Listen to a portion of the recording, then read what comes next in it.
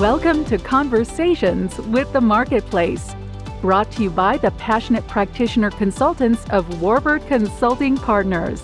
Our conversations with the marketplace are designed to provide access to innovative and entrepreneurial financial leaders from across the country. We hope that by listening to their experiences, you might take away a few items that can shorten the learning curve, be easily implemented, and facilitate financial improvement at your organization. Our goal is to educate, entertain, offer new perspectives, and inspire you to take action. Without further delay, welcome to the conversation. Welcome to this special masterclass presentation brought to you by the Financial Advisory and Debt Management Practice Group at Warburg Consulting Partners. My name is Ryan Sprinkle, and welcome to this masterclass conversation with the marketplace. Our guest today is Ian Hamill, a partner at Mintz Levin. We are here today as part of our ongoing masterclass series with industry experts concerning healthcare finance matters, particularly given the issues hospital organizations now face as the result of the ongoing pandemic. Our goal in this masterclass series is to provide you with access to innovative and entrepreneurial financial leaders from across the country. It is our hope that by listening to their experiences, you might take away a few items that can shorten the learning curve, be easily implemented, and facilitate financial improvement at your organization. We want to thank you for trusting us with your most valuable resource, your time. Warburg Consulting Partners is composed of passionate practitioner consultants.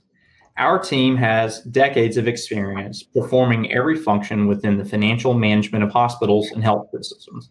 This seasoned experience allows us to relate and empathize with the concerns, opportunities, and frustrations that hospital leaders and team members experience.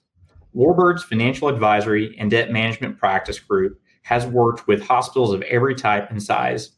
This diverse experience enables our practitioners to customize solutions that fit your culture, address your specific situations, and satisfy the needs of your various stakeholders. One of the benefits of working with hospitals from across the country is meeting skilled experts who are committed to providing the best advice, counsel, and strategies to healthcare organizations to ensure their financial viability and long-term growth. I'm thrilled today to speak with one such person, Ian Hamill. As a very brief introduction for Ian, he is a member of the Mintz Levin bankruptcy and restructuring team. Mintz Levin is an industry leader in advising lenders in financial distress situations, particularly in situations involving municipal debt.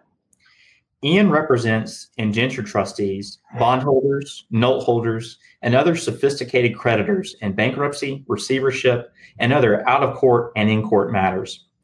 Ian's experience spans across a broad range of industries, including healthcare, hospitality, manufacturing, transportation, education, energy, and nonprofits. Among other healthcare engagements, Ian has over the past 15 years represented indenture trustees and bondholders in resolving acute care hospital bond defaults in over a dozen states, including multiple acute care hospital bankruptcy matters. Welcome, Ian, and thank you for being here today with us. Well, Ryan, thank you very much for having me. Looking forward to the conversation. Absolutely. Well, let's begin today, Ian's conversation, by having you, for the benefit of the audience, explain your role as a legal advisor in a healthcare organization with a loan situation. More specifically, when do you get involved typically with a hospital credit? So thanks, Ryan. The bulk of my work involves organizations under at least some level of financial distress.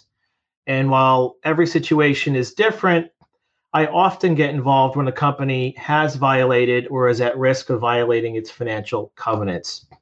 Now, the most common covenants are either long-term liquidity concerns like a debt service coverage ratio, or short-term liquidity concerns such as a days cash covenant.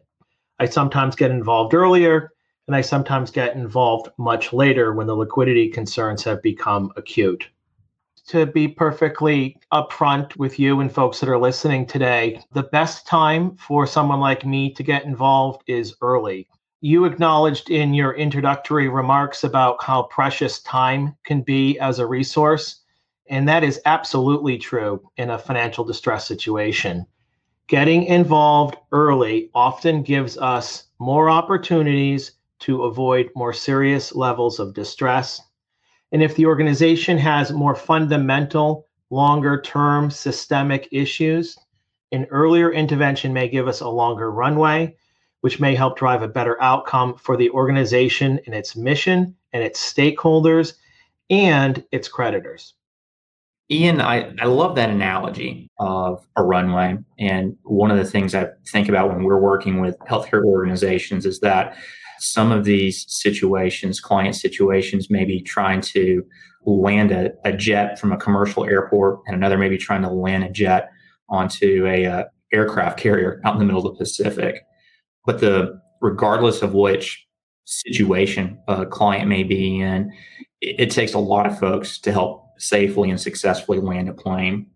When you're working with healthcare organizations like those that you've described, does that typically involve members of the management team and other professionals? Maybe more specifically, and for the benefit of our listeners, can you describe some of the ways that the right team plays a critical role in addressing the organization's situation and ultimate success? Yeah, absolutely. And Ryan, I'm going to give you a few remarks that I make to both organization and lender audiences. The outcome for the organization and for the lenders may depend a lot on having the right team.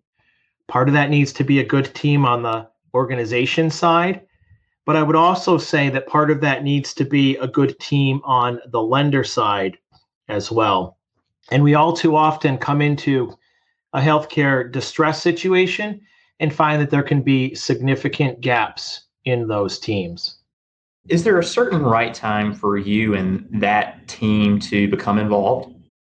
Yeah, as I indicated, Ryan, it's important that we get involved as early as we can in the process. And it's equally important that we make sure that there's some focus given on who those team members are going to be, because having at least a good start on that is going to be a big factor on how the process proceeds. So it may seem obvious that an organization in distress needs to have people on their side leading the charge.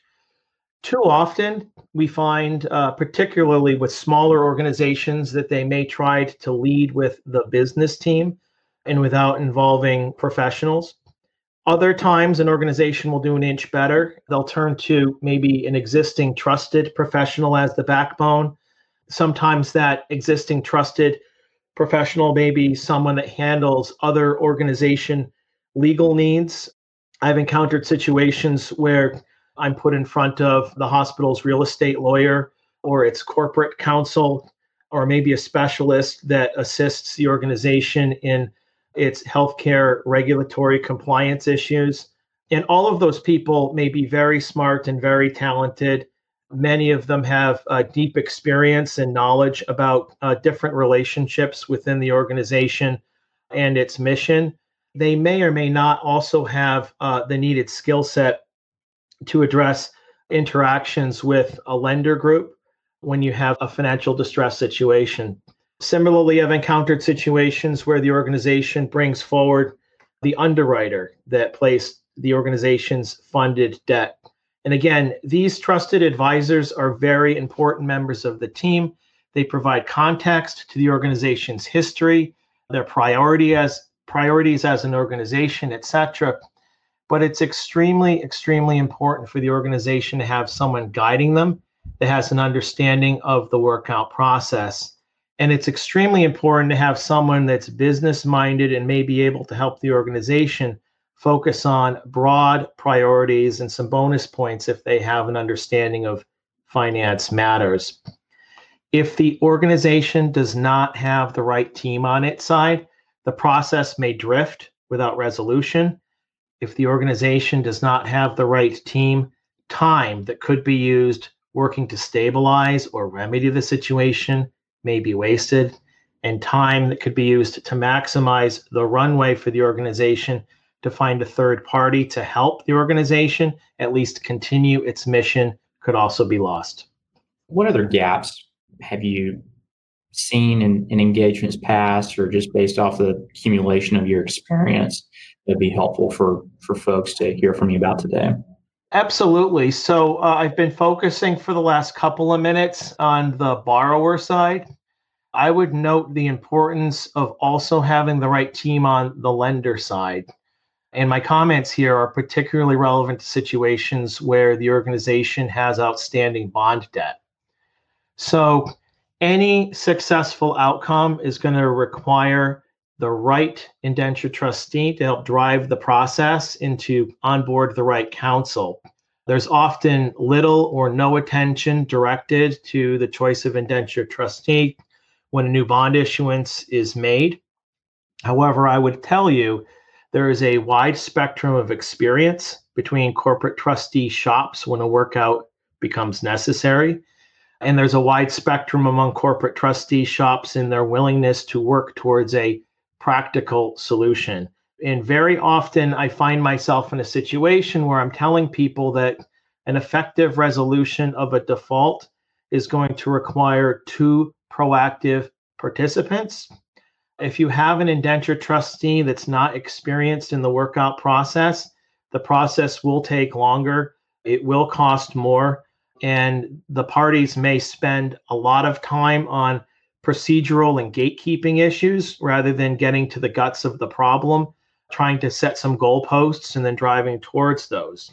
Similarly, if you have an indentured trustee that doesn't have a reputation for being proactive, the effort to move forward to address the situation may also be harmed. So you may need to evaluate the corporate trustee role as part of your planning exercise when an organization starts to drift into some financial distress, and evaluate whether you really have the right counterparty to the anticipated negotiation, goal setting, and ultimate workout process.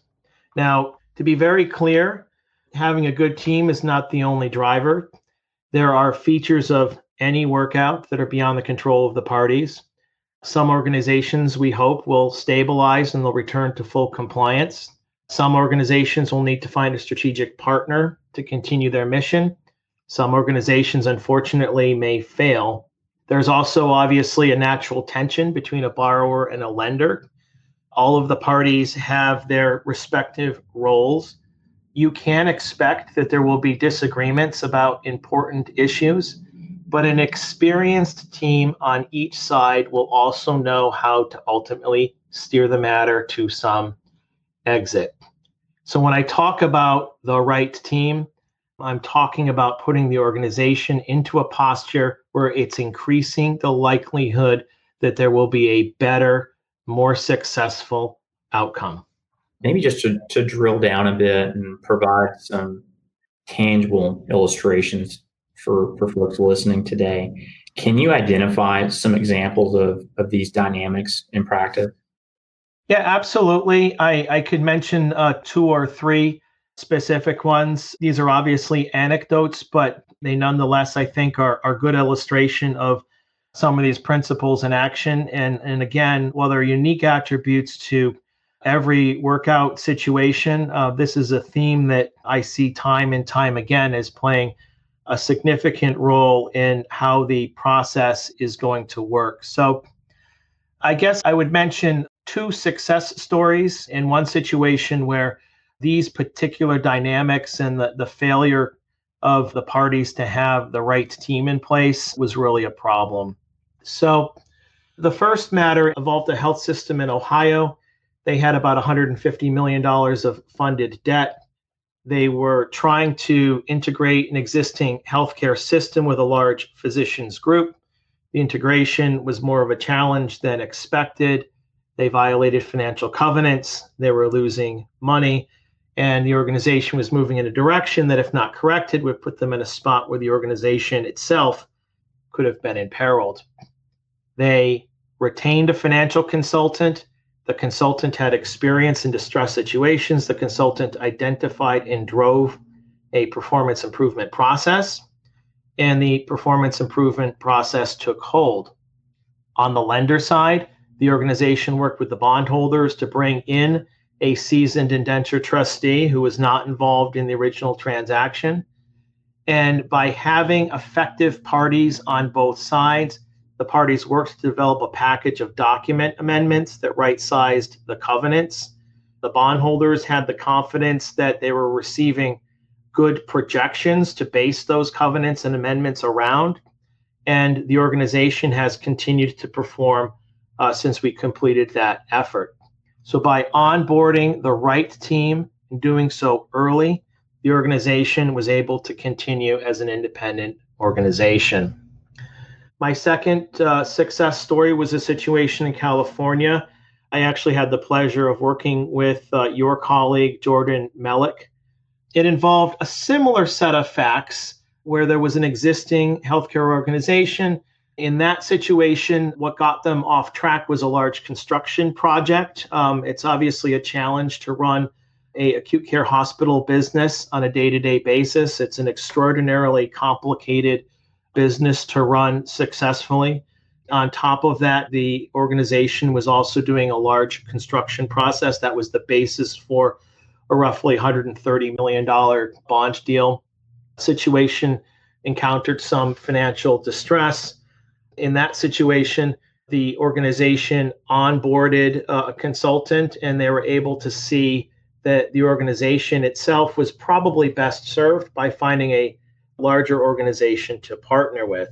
Now, I understand completely that the prospect of losing independence is a significant decision, but the organization decided that the best chance to maintain a long-term healthcare presence in the community was to take that step. Meanwhile, there was a problem in that the organization had an indenture trustee with a reputation for being less proactive. The organization worked with bondholders in my office to replace the trustee. We ultimately concluded the process by having an A-rated 20-hospital organization acquire the facilities. The bondholders were kept whole. The organization was able to transact from a position of strength and ensure that there were contractual protections for employees and the type of services that were going to be provided on a go-forward. It really wound up being a win-win for everyone. Just to round it out, my final example is about a workout that was less successful, and it's more of a cautionary tale. So my office worked a few years ago on a matter involving an acute care hospital in the southeastern United States. It was showing a history of financial losses, but the organization and its advisors were fiercely independent. They took the prospect of doing an affiliation completely off the table. At our urging, they did retain a consultant to assess the issue. The consultant advised them that an affiliation was their best long-term outcome. That was rejected. The consultant was dismissed. They then negotiated a management services agreement with a larger facility, 75 or 100 miles away. The organization did not run an RFP process to see if there were other options. The management services arrangement did not stem the losses. Ultimately, the borrower came back to us and agreed as an organization that they needed to go in a different direction. But by that time, however, the organization had burned through cash reserves. The sale process had to be truncated to match the available funds. The organization was being shopped under circumstances where it had materially weakened. And both the organization and the lenders came out on the losing end. The lenders came out on the losing end on pricing. The organization came out on the losing end because it was unable to negotiate terms for continued community representation on the board and unable to negotiate terms for the maintenance of desired service lines or for continued employment by employees. We did get a resolution in that matter, but I continue to believe that a stronger team could have led us to a better result. Yeah, that last story certainly is sobering. I know a number of times the comment we frequently hear from clients is, wish we had called you all 2 years ago. It is entirely possible to wait too late, suffer a material change in your circumstances, and that really eliminate or sharply reduce the number of strategic options that you have available.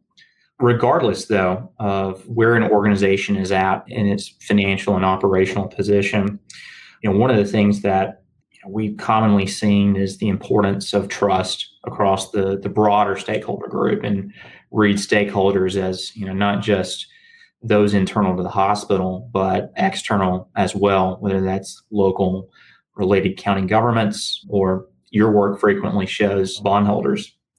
And with the limited time that we have remaining with us today, could you talk to us for a few moments about the importance of bondholder trust when an organization is facing a covenant violation or some other measure of financial distress? Yeah, absolutely. And this is an issue which is also near and dear to me, and something that I talk to both lender and organization groups when I'm given an opportunity to. And I guess my big takeaway on this point is that it is almost always a better outcome when the organization is proactive in its outreach to and work with its lenders, including bondholders and bond trustees. It's always best, of course, when an organization borrows money and then they perform on that debt for 30 years. They repay the debt without a hitch, or they ultimately do another long-term refinancing to take out the whatever debt is remaining. That's, of course, the goal, but things don't always work out that way. I work on plenty of situations where the organization is encountering a situation where it's in some level of distress. It's either in a default situation or close to one, but the organization nonetheless just pushes out interim financial information as required by its loan documents. If there is some violation, they may truthfully report it, but they'll sit back and they'll wait for the bondholders, the bond trustee, or whoever is in the lender position to react. It's entirely possible that the organization under those circumstances is acting within the letter of its reporting obligations under that protocol.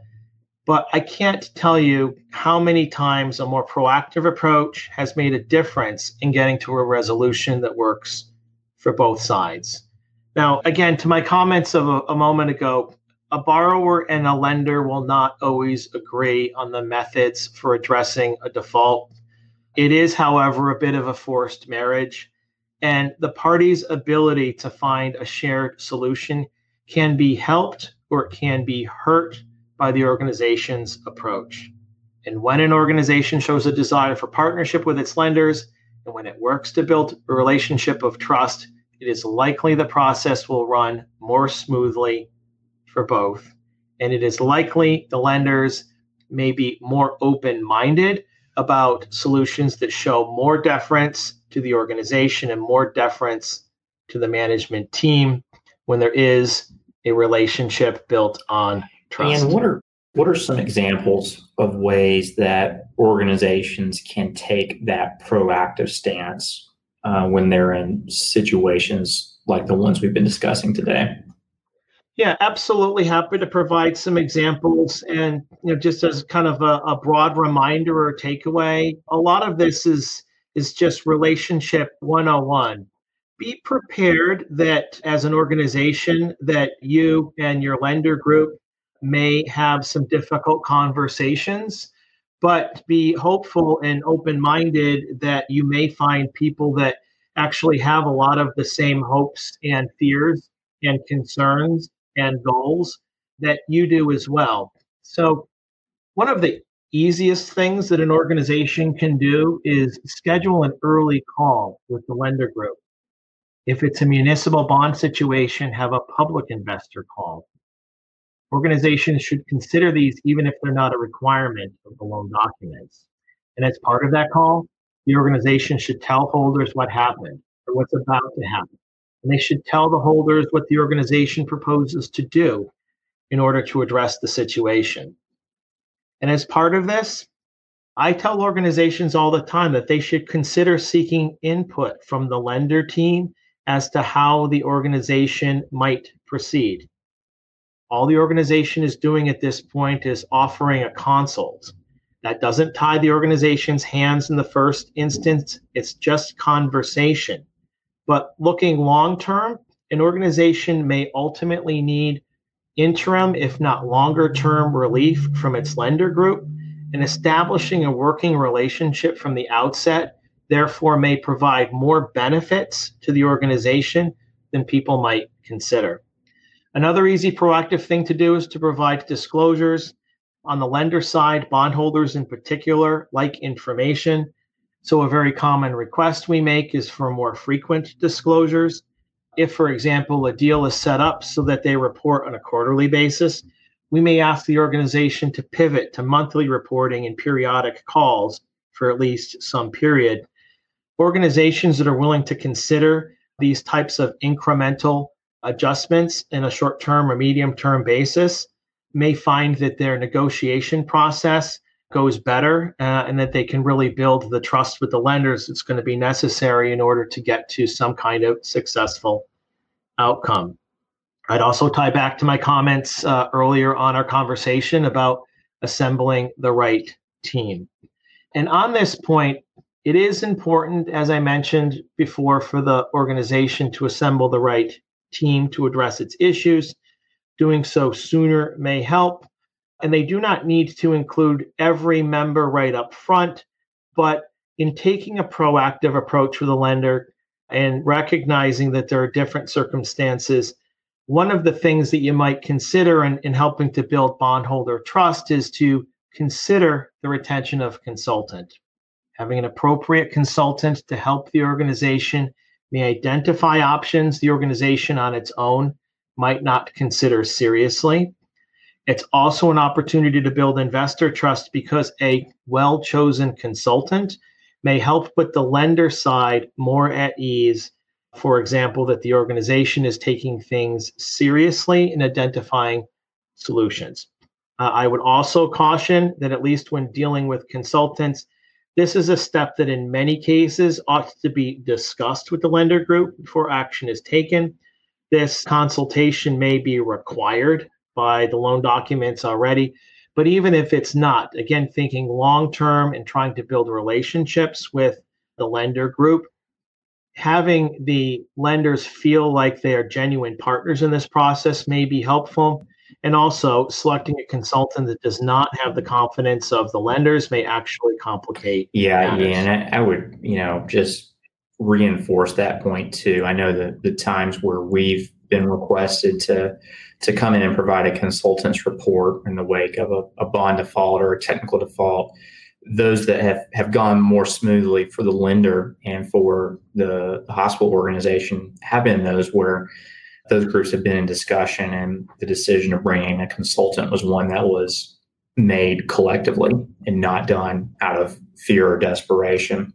Ian, with our remaining time, a few questions here to follow up on this really important point around building trust.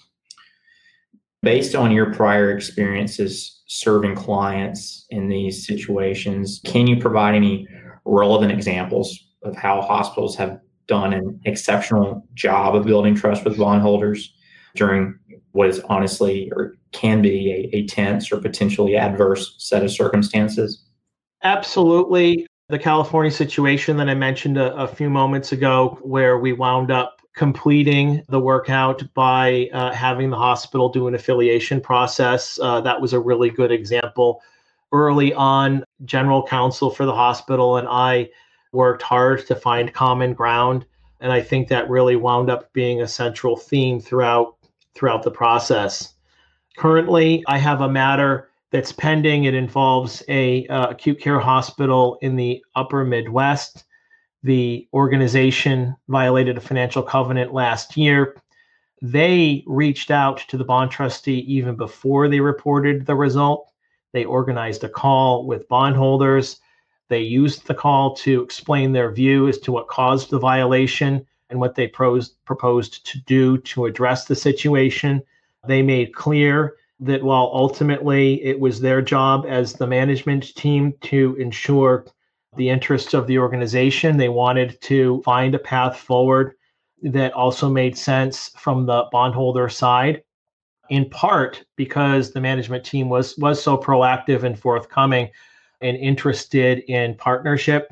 We were able to negotiate a short-term, relatively light forbearance. And the parties now, several months later, are assessing the timing for a more permanent solution. And because of the relationship and because of the trust that's been built, that the management team seems to have a good grasp on what the causes were and what the solution is for the covenant violation, I'm pretty confident that we're going to get there, because all we're discussing at this point is the when of giving them a more permanent relief, and then what it is that the deliverables are going to be as conditions precedent.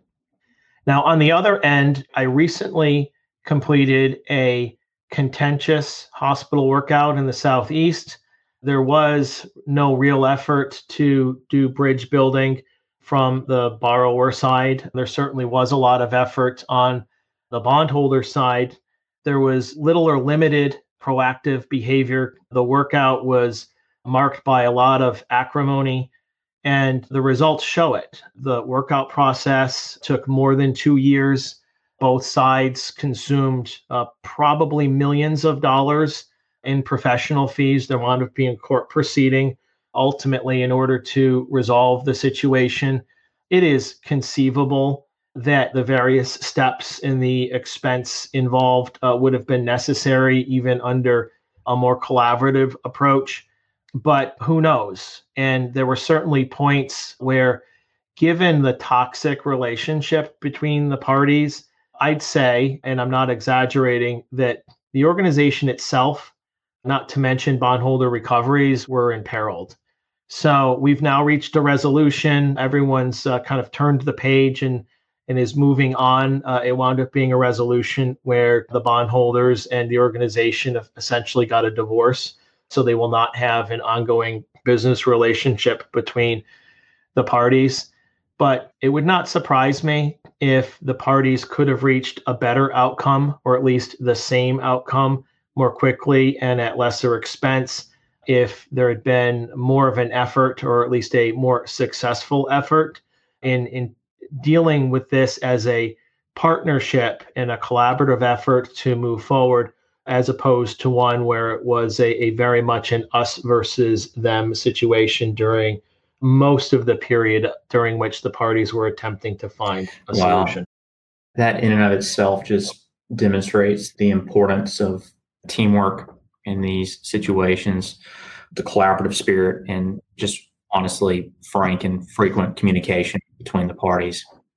Ian, thank you for the discussion today and your thoughtful answers. And I'm confident that our listeners will benefit from your insights, thoughts, and the really helpful suggestions that you've put forward today. Hopefully they can take a few things back to their home hospitals and systems and use those thoughts and insights to everyone's advantage when managing debt in the midst of this current crisis. If you have any questions or want to learn more from Ian and how he might help your situation, I encourage you to reach out and get in contact with either of us.